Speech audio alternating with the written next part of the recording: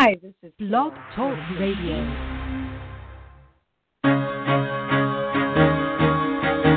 Carol the Coach. Sex, love, and relationships. We talk about it here. Carol the Coach. Compassion with contemporary relevance. I am a psychotherapist. I can be your personal life coach, and I can help you with your issues. There are no problems too small or too big. You can talk about anything. Speaker, columnist, radio TV host, and commentator. Carol the Coach brings messages of wellness and empowerment within reach of everyday people every day. Almost 5 years ago, I lost my soulmate in an accident. He was killed in a plane crash. Life just, for me, has seemed to stop. There are groups all over the city. I teach one. It is a specific way to start thinking so that you shift how you see the world, which then shifts your energy, and then you feel better and you actually see things differently. Carol the Coach. Hi there. I'm Carol Jorgensen, a.k.a. Carol the Coach, and we are so happy to have you tonight. We're talking to Rob Weiss, who has been exploring the Me Too movement.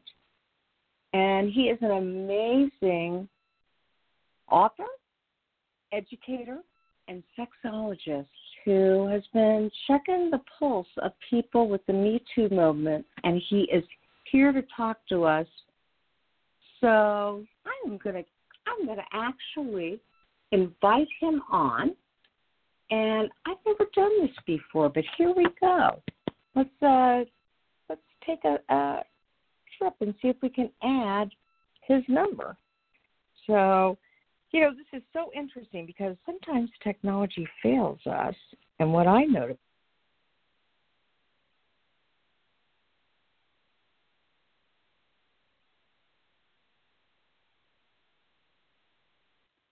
Hey, Rob. Yes, ma'am. Hi. Welcome to the Sex Health with Carol the Coach show. I am sorry about that technological glitch. I have no idea what happened, but I'm so happy to have you on the show because, you really are a sexologist, you're an educator, and you're a clinician who works with people with any kind of sexual compulsivity, and you've really been doing a lot of work around the Me Too movement, haven't you? And I'm a fan of Carol the Coach. Yes, I have. I wanted to get that in there. So tell me a little bit about that. What brought you to the Me Too movement? Well, some folks may know, I'm not sure exactly entirely who your audience is, but I do a lot of training as a professional for therapists. So I run around the country and sometimes around the globe teaching around intimacy disorders, teaching therapists about sex addiction, sexual, all of that stuff, infidelity. So, one of the things that I've noticed, of course, is that us therapists, we're going through Me Too like everyone else. We're watching it on TV, we're hearing about it, we're treating clients, and yet I don't really hear us talking about it a lot. And so one of the things I wanted to do in some of the conferences I'm involved with was give therapists a chance to talk about it. I wanted to see what they were thinking. And, therapists tend to be pretty articulate if you let us open our mouths. So I have done 5 so far groups of professionals, probably in the United States about 250 people altogether, where I have given the women in the group a chance to really share how Me Too, the movement, has affected them personally and professionally. And then the men listen, and then they give a little feedback, and then I ask the men to take a turn and say, how has Me Too affected you personally and professionally? And they take a turn, and the women give some feedback. And with that simple exercise, I have learned so very much. So what have you learned? Tell me a little bit about what people are talking about. It's kind of hard to say, Carol, because it's painful. What I've learned is painful, especially as a man, because I don't think I ever really understood Me Too. And I have treated people, as you well know, I've spent 25 years treating people in the workplace who sexually opt out, treating people having affairs. I've been treating all of these issues. But just from a global perspective of what women talk about, what I have observed in doing Me Too groups, and not just one, I had to do several to get this. One group didn't do it, 2 didn't. But by the time I'm rounding my 5th group, I'm beginning to understand that there is not a woman on the planet who has not in some way had to experience sexual abuse in her life. There's not a woman that I've met in any of these groups, I'm talking about a single one, who hasn't had some guy in the street say, hey, nice boots, or had somebody touch them inappropriately, or had somebody try to exercise power when they were drinking or when they were their boss or whatever. Not one. And it's begun to really strike me that I think as a man, I don't think I understand what women go through. My image now, done Me Too groups with professionals for about 6 months or 5, something like that, is that to be an attractive young woman today in the world, in the Western world, is to walk around like waiting to run into a briar patch or a rose bush. You never know when that hand's going to reach out, when someone's going to say something, when someone's going to act in a certain way at the gym, at work, after work, at the yoga, at the store, on the bus. It's just inevitable that an attractive young woman in the world today is going to get a comment or a touch or something worse. And I didn't understand, as a man who does not experience this in life, my thought was like, oh, yeah, so one woman in the workplace or one woman here or there, and it's horrible, it's bad, but, life is hard for everyone, and it's hard to be a woman. But never did I realize every woman. And what does it mean that every woman has had to put up some kind of defense against the world because she expects at some point that someone's going to call her out for her body or objectify her verbally or touch her inappropriately or ask her something that is not okay? What is it like if the women in our culture walk around having to shield themselves from this every day? Honestly, Carol, the men don't get it. They don't see it. I didn't get it, but I get it now. Yeah, and I get that you didn't get it because you aren't a woman and you haven't been objectified like that. And you're right, Rob. I don't know any woman who has not been through that experience. Something, a cat call, a touch. And can I tell you, Carol, how I relate to it? Because since I am a man and that hasn't happened to me, and I don't walk around the street expecting someone to be rude to me, basically, or call me out sexually. But I do know what it's like to walk around feeling like when you go out for the day, you never know when you're going to get a thorn or run into a rose bush. And the only way that the men, I found, could relate to the women in this case, me too, is when we talk about bullying. That those of us who were bullied as boys, who really, had a lot of people push things around for whatever reason, not a big kid or not an assertive kid or whatever, I really relate to and remember what it was like to go to high school and think, I don't know who's going to say something to me today. Is it going to be in a lunchroom? Am I going to get hit on the ball field? Am I going to not get picked for a team? Is someone going to say something in a class? But I knew, because I was frequently bullied, that I had to look out for what was going to happen to me. And I knew what it was like to walk around the world not feeling safe. But since being an adult, especially as a male, that's just not my experience. But adult women continue to go through this every single day, and it just blew my mind.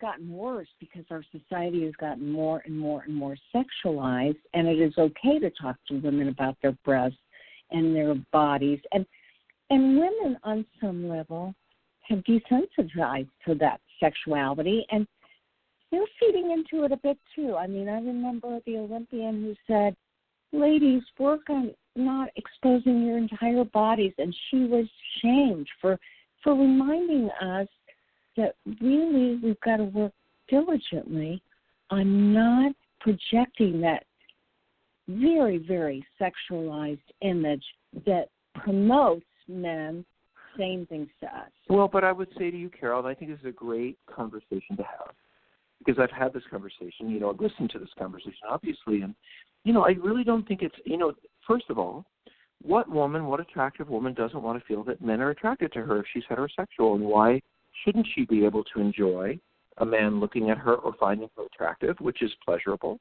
without having to fear that it's going to end up in something that's inappropriate?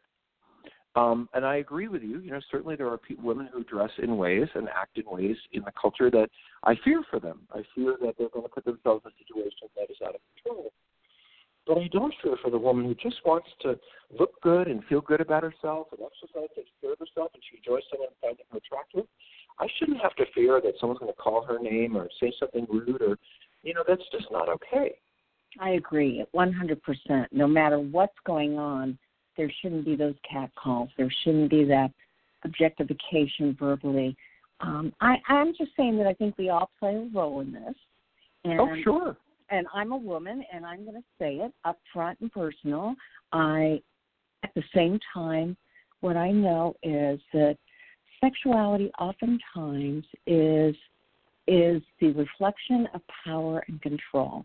Mm-hmm. And in our society, forever and ever and ever, men have typically tipped the charts, and they've had more power and control. And so the sexuality part of it becomes very compulsive and very overwhelming. And that's, I think, the point that you're making. Well, it's just disturbing to me, Carol. I hear things, and you're right. It isn't just. I'll just say what's disturbing me. I remember there was a really lovely African American woman. I think she was a social worker in one of the groups that I did, and she couldn't have been more than 26, 28. She was someone who'd gone straight through school, and good for her, smart kid, And she said how she lived in New York or something like that, and she said how she would have to deal with the catcalls every single day. And finally, she went up to this guy who was particularly loud and said to him, "Excuse me, sir, but do you have a daughter? Do you have a mother? Do you have a wife? Because I could be any of those things. And why are you saying this to me when you wouldn't say that to them?" And he, of course, got very angry and said, "Well, hey, you're not my wife. You're just a piece of blah, blah, blah on the street." But she was a beautiful young woman who was on her way to school every day. So, yeah, it's hard for me to hear that without getting angry. Well, I absolutely agree. And, the interesting thing about it is when we're working with sex addicts, the number one thing we tell them to do when they objectify women is to say to themselves, this is somebody's mother, this is somebody's daughter, this is somebody's sister, this is somebody's blah, blah, blah. And then look away. Yeah. And then look away. So acknowledge your attraction, acknowledge the person's humanity, and keep moving. That sounds about right to me. Yeah, and so here is that same situation, only different, in that men that are not necessarily sex addicts but feel privy to objectifying women or commenting on their looks or their body. Or touching without permission. Let me just guide you to your desk, but I'll grab the small of your back. And she didn't ask you to touch her there. You wouldn't do that to a man. Why are you doing that to her? Mm-hmm. It's just on every level. And believe me, Carol, I want to be really respectful because I understand that this is a journey that we're on together, all of us. And I don't want to demonize anyone, but I really do remember how men talked about women 25, 30 years ago. I remember how we talked about all kinds of things, minorities, So I think that we can grow. We can become more articulated in how we treat each other. And I think that men can find a way to find the right place to be able to express their interest and understand when it isn't okay. And I think I have a thought about why we haven't gotten there. It actually came up in one of the groups. Tell me about that. So this is a cool thought.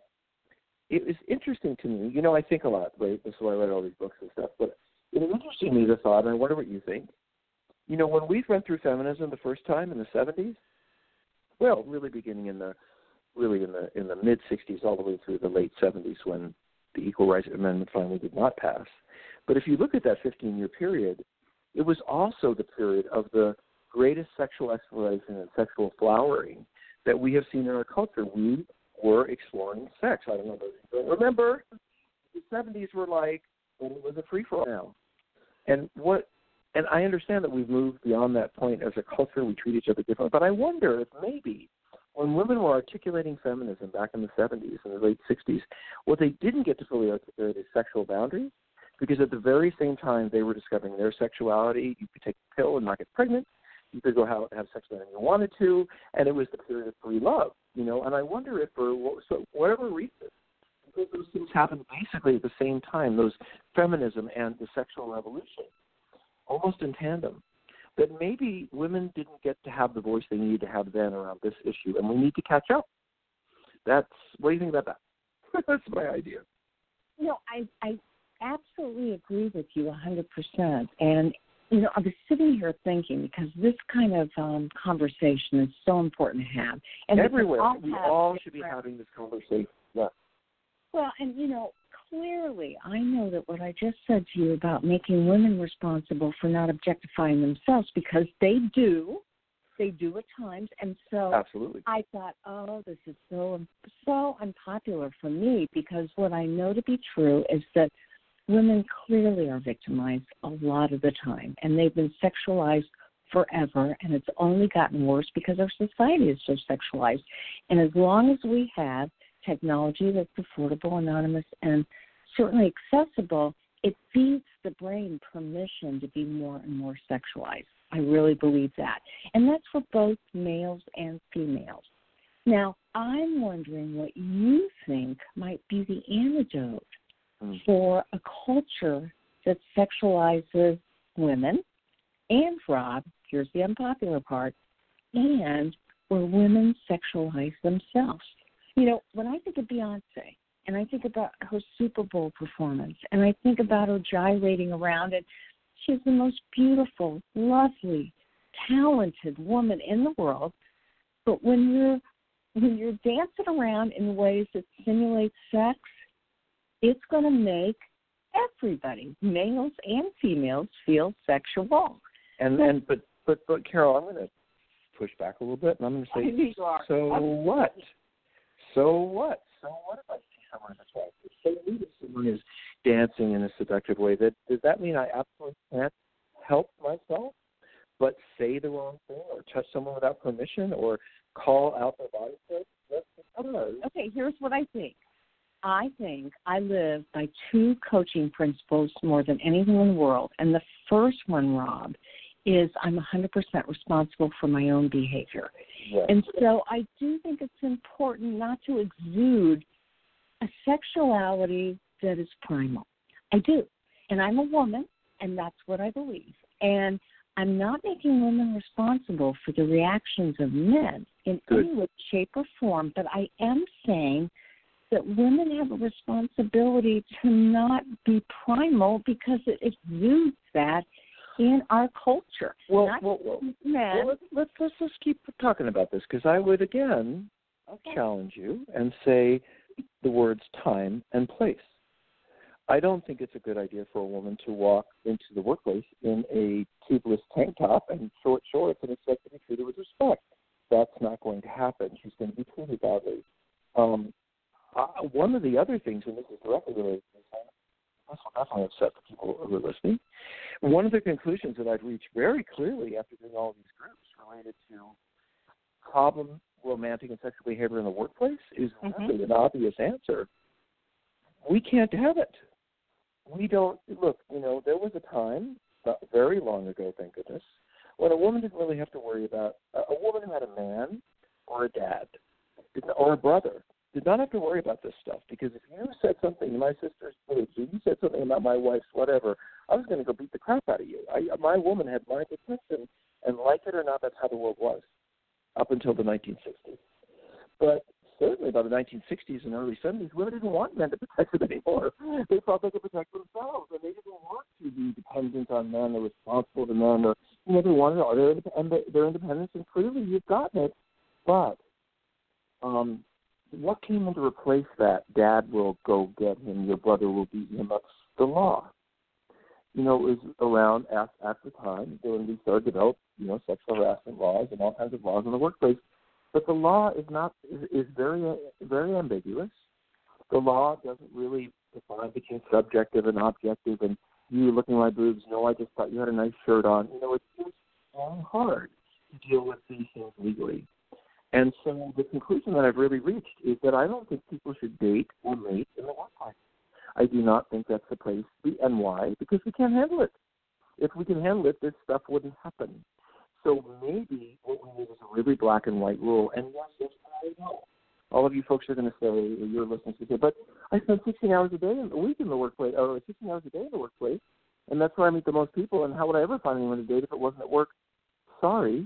But work is not a good place for dating. It's not a good place for romance. You and I both know how it turns out even when in the best of circumstances.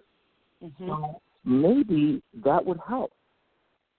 In concept. And, that's where I just sounded a little bit conservative, and now you're sounding a little conservative. I agree that that's where boundaries get very, very blurred. If it's in the workplace and there's an attraction and you're dating and working together, it can be very, very difficult. And I don't want to see what you call your primal sexuality in the workplace. But if you want to act that way out at a club where you're dating, I don't know that that's such a bad thing. I mean, in other words, I don't know that it's black and white or homosexuality, but I think a woman can or a man can be pretty sexy and sexual in the right circumstances. But don't bring that to the workplace. Don't bring that to, situate family. And because we struggle with knowing or being able to contain ourselves when the wrong situation is present, but we feel tempted to do it, maybe we need stronger rules. Well, and I agree. And let's face it, that is the beautiful thing about the Me Too movement, is there has been so much consolidation of power, empowerment. I mean, Kelly would never be in jail, and, well, he actually got out today. But, I mean, are you feeling good about seeing that some of these people are getting called on their... Carol, I have to have you a by podcast so I can ask you all of these good questions I want to say, because I know your answers are just as good as mine. And it's just as interesting because you're an interesting person. I enjoy doing this with you. Thank you. You're welcome. But I have very mixed feelings. So this is the other piece. What you're talking about now, which is seeing the parade of men on television who have been called out for sexual issues, whether it's Weinstein or Stacey or some of the ones, or R. Kelly or whatever it is. And I have a problem with how that is happening, because what I think all we see, and I bring this up in the Me Too groups, what we see is, it's like a shooting gallery. The guy stands up, he's been bad, he gets shot down, he's out, he's gone. He's lost his job, he's lost his position next, and then we need to move to the next situation. But I don't know what that's really teaching us. What are we really learning about how to treat each other better, or what really went on to make that happen, or even more important, can a man have redemption?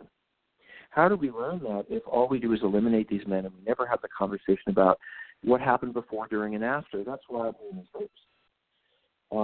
So, to your point, the men on TV, the famous ones, you and I know there's a line of men who've done similar things right behind them.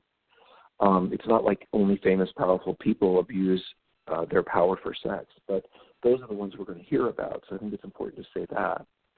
But I've actually been sad because I'm a huge Michael Jackson fan.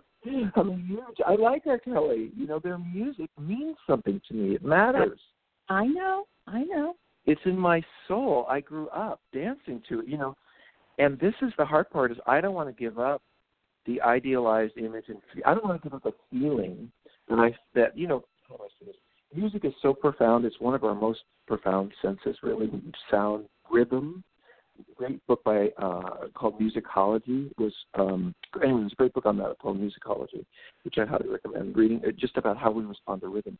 But it's such a primal thing that we all come together around, and we attach to it emotionally. And so to see, it's been sad for me to try to rip apart. And I think many people, well, I love this. This happened at a time in my life. We danced to this at our wedding. We had our first child and played this at their communion, whatever. And now we're hearing the person who wrote that song is this. So it's hard for me to separate the art from the artist, and that's been painful personally. I also want to just, since you're asking, there are different kinds of stories. We have the Weinstein Stacey stories, which hopefully will unwind more and we'll learn more and try to grow from those. But then there are also the ones like R. Kelly and Michael Jackson, that probably won't really ever get left beyond the obvious. And those are just plain painful. I want to say something more about that too. Oh, I want to just say personally, and I don't know if you relate to this, Carol, but I know some of your listeners will. Having been a survivor of sexual abuse, emotional abuse in my family, and also having struggled with some of the issues that is the reason for this show, I somehow expect myself to just sail through a time like this and not have any feelings about it, especially since I'm a therapist. But I got to tell you, I sat down because I was really interested, and I watched all 6 segments of Surviving R. Kelly 3 weekends ago. And then I couldn't figure out, why was I so sick to my stomach all weekend? Why did I just want to crawl in bed and not do anything? And I turned to myself, what's wrong with me? Am I getting sick? I forget how profoundly that stuff affects people like us. And to watch, the R. Kelly thing, and then I watched Whitney Houston's documentary, which just came on Hulu, and I saw that her primary issue was sexual abuse and addiction, which we knew about, but sex abuse in childhood, extensive sexual abuse. Her brother had it, she had it. No wonder why the woman was so tortured. And then I hear that the Michael Jackson documentary is coming out to tell the real story of what happened in Neverland. And sometimes I feel like I've had enough. Like I don't want to hear anymore. I know you know what I mean. And it starts to feel a little bit like a parade or a circus rather than really any search for answers or healing. And that I think is hard on everyone. Oh, I 100% agree with that, and I can hear it in your voice. You're really, really pained by that, and I understand that. And I think the world also feels that same way. Yes. And yet, again, because you are an educator and you are a sexologist and you are a clinician and you are a male who loves music and loves entertainment and loves women and loves people and women, what do you believe that the antidote is for this? I think this is it, sweetie. Like this is the talking about it, huh? We are being intimate about these issues, being vulnerable about these issues. The world moves like, dropping a stone in water. I mean, each one of these stories interacts with the next story. Someone else has something to say. These are worldwide, global, just conversations that are going on. And I understand that there'll always be the person who blames the victim. But at least the victims are talking. It's not like these issues weren't going on 3 years ago, 5 years ago, 14 years ago. People are talking about things that we haven't talked about before as a culture. And, gosh, that just makes me incredibly hopeful because I know that forward and that we always lean toward justice. So I'm not worried about it. I think, look how women were treated 30, 40 years ago compared to now. I think we're doing better. I get to get married today. I wasn't able to be married 5 years ago, so we're doing better. Oh, I think we're progressing beautifully. We've got a ways to go, but we are progressing beautifully. Carol, think about child abuse, how no one used to talk about that. There weren't any laws. When we were growing up, there weren't any laws against child abuse. You could beat the crap out of your kid if you wanted to, and nothing would happen unless they ended up in the hospital. So, to where we are is very different. But we had to go through a period, if you remember, where people used to say things like, oh, that many children can't be abused, and abuse can't really be like that. And there was the McMartin case. Everyone was talking about trauma and child abuse in the 80s and the 90s. It took a long time from the beginnings of the conversation to then get to the point where we would say, oh, right, this happens a lot. And we had to talk about it, and now we understand it, and we have incorporated it. I think that's where we are with this. We're not where we need to be, but boy, is it good we're talking about it. No, and I would agree, too, and that's a great way to feel like we're being proactive. And I do believe laws are going to change, and I do believe that things there is going to be some sense of justice, although I have to agree with you, too, when all of a sudden there are alleged survivors or victims, whatever you want to call them, I call them survivors, who are making accusations about perpetrators. Oftentimes it begins to feel like, wow, this person could be a sitting duck, Right, everyone's an opportunist. Yes, I 100% agree. So and now, you know what? That's true. There Yeah. are some people, I'm absolutely certain, who thought, oh, well, that was fun sex 30 years ago. Oh, but now I'm going to call it something else because I was 15. And even though it was, I'm sure there are people who were doing something that was volitional, especially back in the 70s when it was a free-for-all.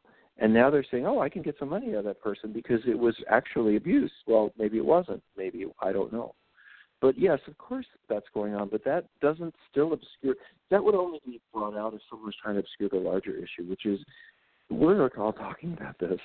And by the way, painful, Kavanaugh, and Ford, and that's how we started the summer.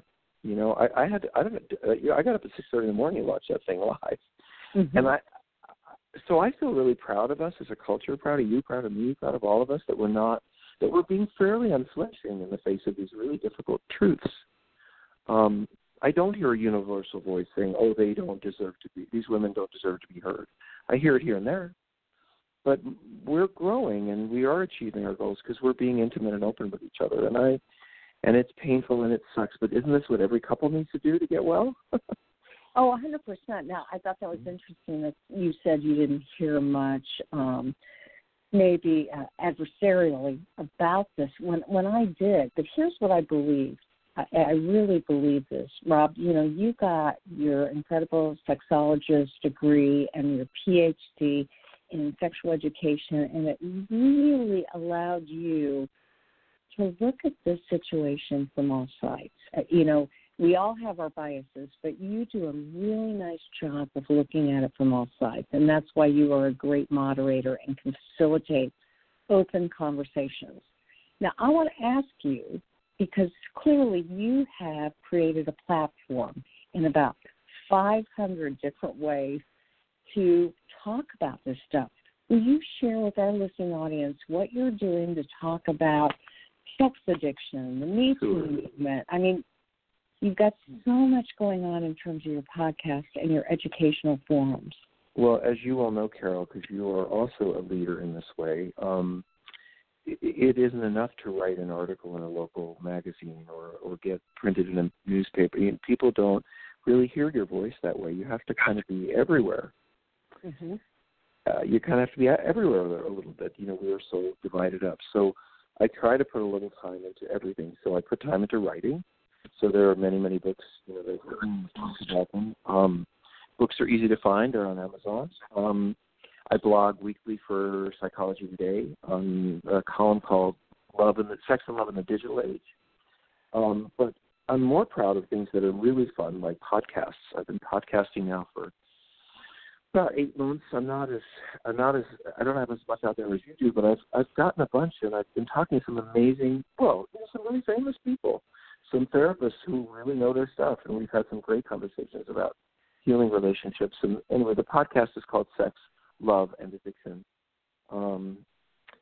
And then there's a website. So there's a website called sexandrelationshiphealing.com, and I have about 12 to 15 volunteer therapists on there every week who are moderating groups and sitting in our groups and educating people. And if you're a sex addict, you can go to sexandrelationshiphealing.com for free and sit in on group and get some support. If you're a wife of a sex addict or a husband of a sex addict or a female sex addict, we're trying to serve as many people as we can by putting up groups and educational forums. And this is all free.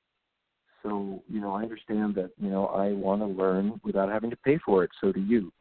And I believe that, I can give this away and still be very, very comfortable in my world. So anyway, that's what we're doing. I know I'm going to get down there soon to do a webinar. I would love that. And clearly, you've done 5 groups so far about Me Too, and you have done, these podcasts come out all the time that you do, and you've got free resources on your website, and we're talking sexandrelationshiphealing.com and seekingintegrity.org. Those are the 2 main websites that you operate from, correct? Actually, they're both .com, seekingintegrity.com and sexandrelationshiphealing.com. And I will say that we're opening treatment programs, my first in many years. So, and you don't even know about this, but we'll be opening I'm opening 2 chemsex programs for people who struggle with cross addictions. So we have a program in California, residential. We have a program overseas in Thailand, residential. And those will be opening in probably the next couple of months. So I'm actually hoping to make treatment better for more people than they've experienced out there, because I've been in that world and I know what they've gotten, and I think we can do better. So that's what I'm trying to do.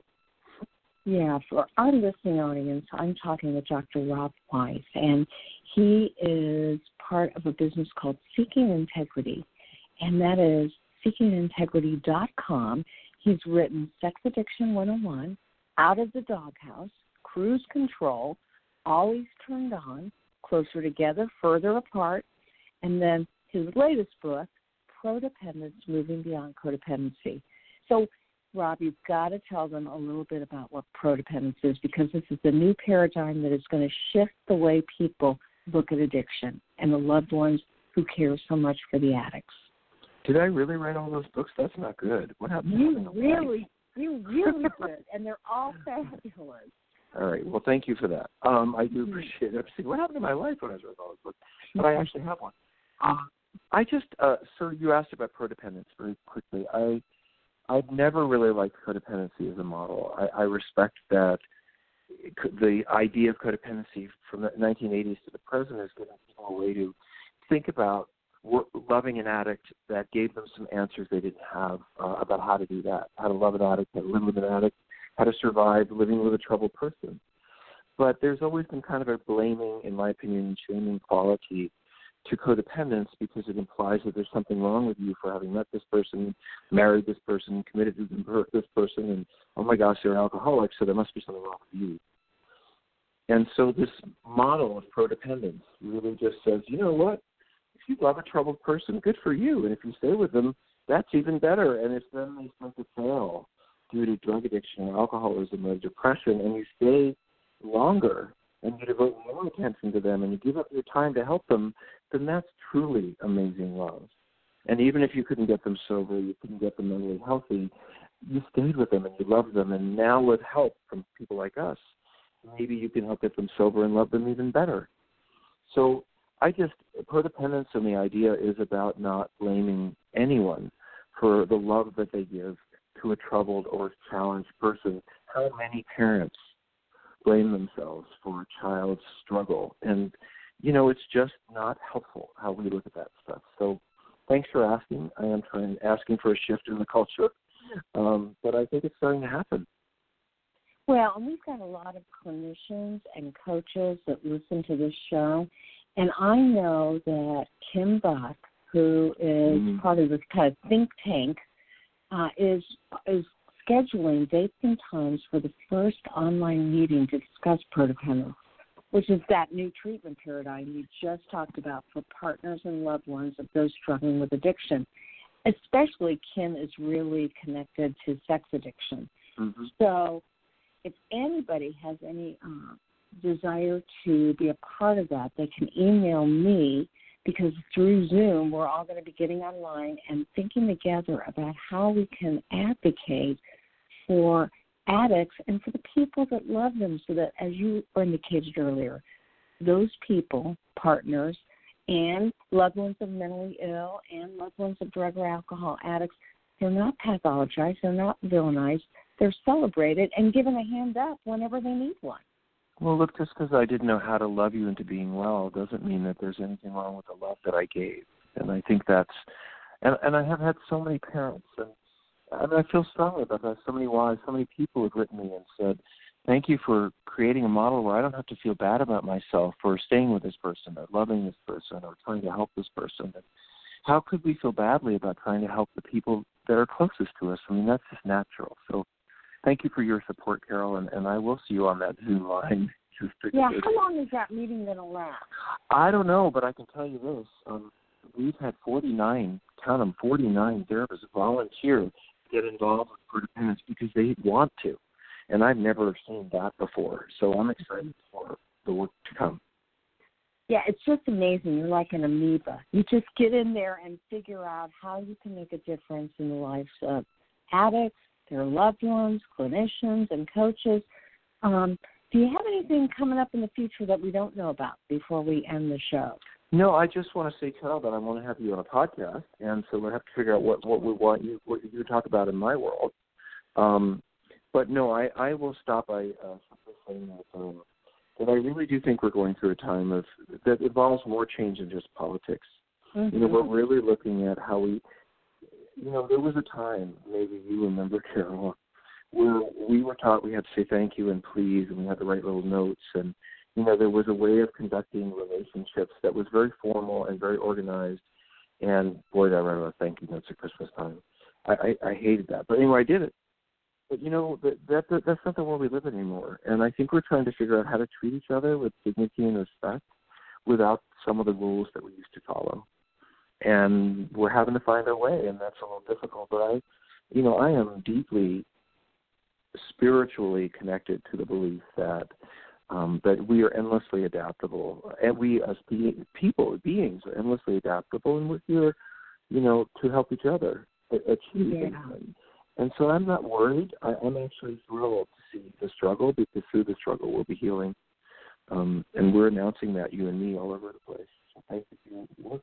Absolutely, and I've always appreciated our banter back and forth because we definitely have a little bit of a difference, but we can really appreciate each other's point of view and know where the other person is coming from. And that's what really will change the world, is when we can all talk about things and agree to agree and disagree and agree again. You know what I mean? See, we're doing it right here. I like that. All right. Well, thank you, Carol, and I will talk to you soon. All right. Thanks for being patient while we had this technical. I don't know what the heck happened. That's the first time that's ever happened. You came on and I think that you were too explosive. It just kind of fell apart. So thank you, Rob. Thank you for your kindness and the good work that you're doing here, and boy, do we need it. And we'll see you online talking about Prodependence. We will see you online, and I have the link for any clinician or coach that wants to hear more about this incredible movement. And Rob Weiss, we will have you on soon, and you know me, I'd love to be on your show anytime. So on the way. Okay. Take care. And be at peace. You too. Namaste.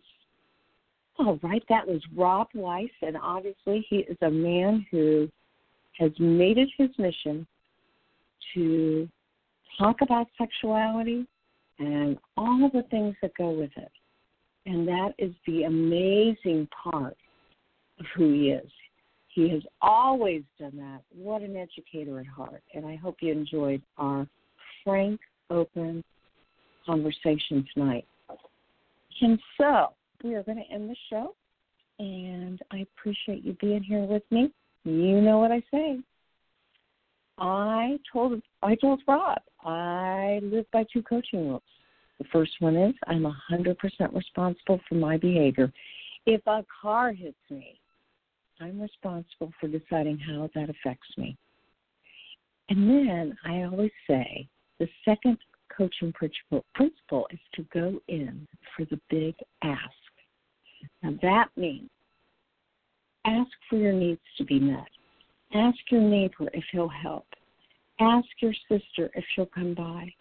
Ask your friend if she'll work with you. I mean, just go in for the big ask. We get kind of scared about rejection, but there's no need to be. You just go in for the big ask, and you will see miracles happen. You know, tonight I read to my husband. I was cleaning out my file cabinet, and I read to my husband a letter that I wrote to a radio producer here in Indianapolis, a.k.a. I had 2 shows on that station. One was Drive Time on Saturday night, and it was called Sex, Love, and Relationships with Carol the Coach, and the other one was just called The Carol the Coach Show. But prior to that, I kept writing him letters, and I kept saying, I want to be on your station. You've got the biggest station in the Indianapolis market. I want to be on the station. And you know what I'm going to do? I'm going to read you the letter I wrote. It was an example of the big ask. And boy, I hope I can find it because it was amazing. I just had it. I actually told this producer that, you know what, I was married, but I didn't have kids. And so I would be able to afford him a lot of opportunities because I wasn't entangled in family. I could really be available to the station. And then the other thing I said was, hey, I have a winning and loving personality. And then 3, I give great advice. I'm direct and honest. And, you know, people can disagree with me, but I think I give good advice. And then 4, I teased him and I said, I'm cheap. I won't cost you much. I'll generate money. I'll generate sponsorships. I know you will really appreciate the marketability that I will bring your station. And then I said, I'm eloquent. I'm articulate. I even said, I'm brilliant. I might not be brilliant, but, you know, sometimes you got to sell yourself. You got to believe in who you are. Well, he sent me a rejection letter. He said, sorry, Carol, I had a good time reading your letter, and I so appreciate your ongoing devotion to wanting to work here. But at this point, we don't have anything available. I just kept writing and going in for the big ask. And within a year and a half, I got my first radio show, 1 hour every Saturday night. And then within a year and a half after that, I got a 2-hour call-in radio show. And it was amazing. I loved it. I got to do it for 3 or 4 years, and then I was out of there. He lost his job. I lost my job. That's just how radio and television and newspapers work. But I'm going to ask you, I'm going to challenge you, the audience, to think about one thing you really want and figure out how you can ask for it, whether it be your partner, whether it be your boss, whether it be your sister, your mother, your neighbor, your friend. I want you to go in for the big ask. And I want to hear about it. Send me an email to carol@carolthecoach.com. And let's just all support each other together. Because as I say at the end of every show, there will only be one of you at all times. So I fearlessly want you to have the courage to be yourself. And let's do this together, shall we? And I will see you next week.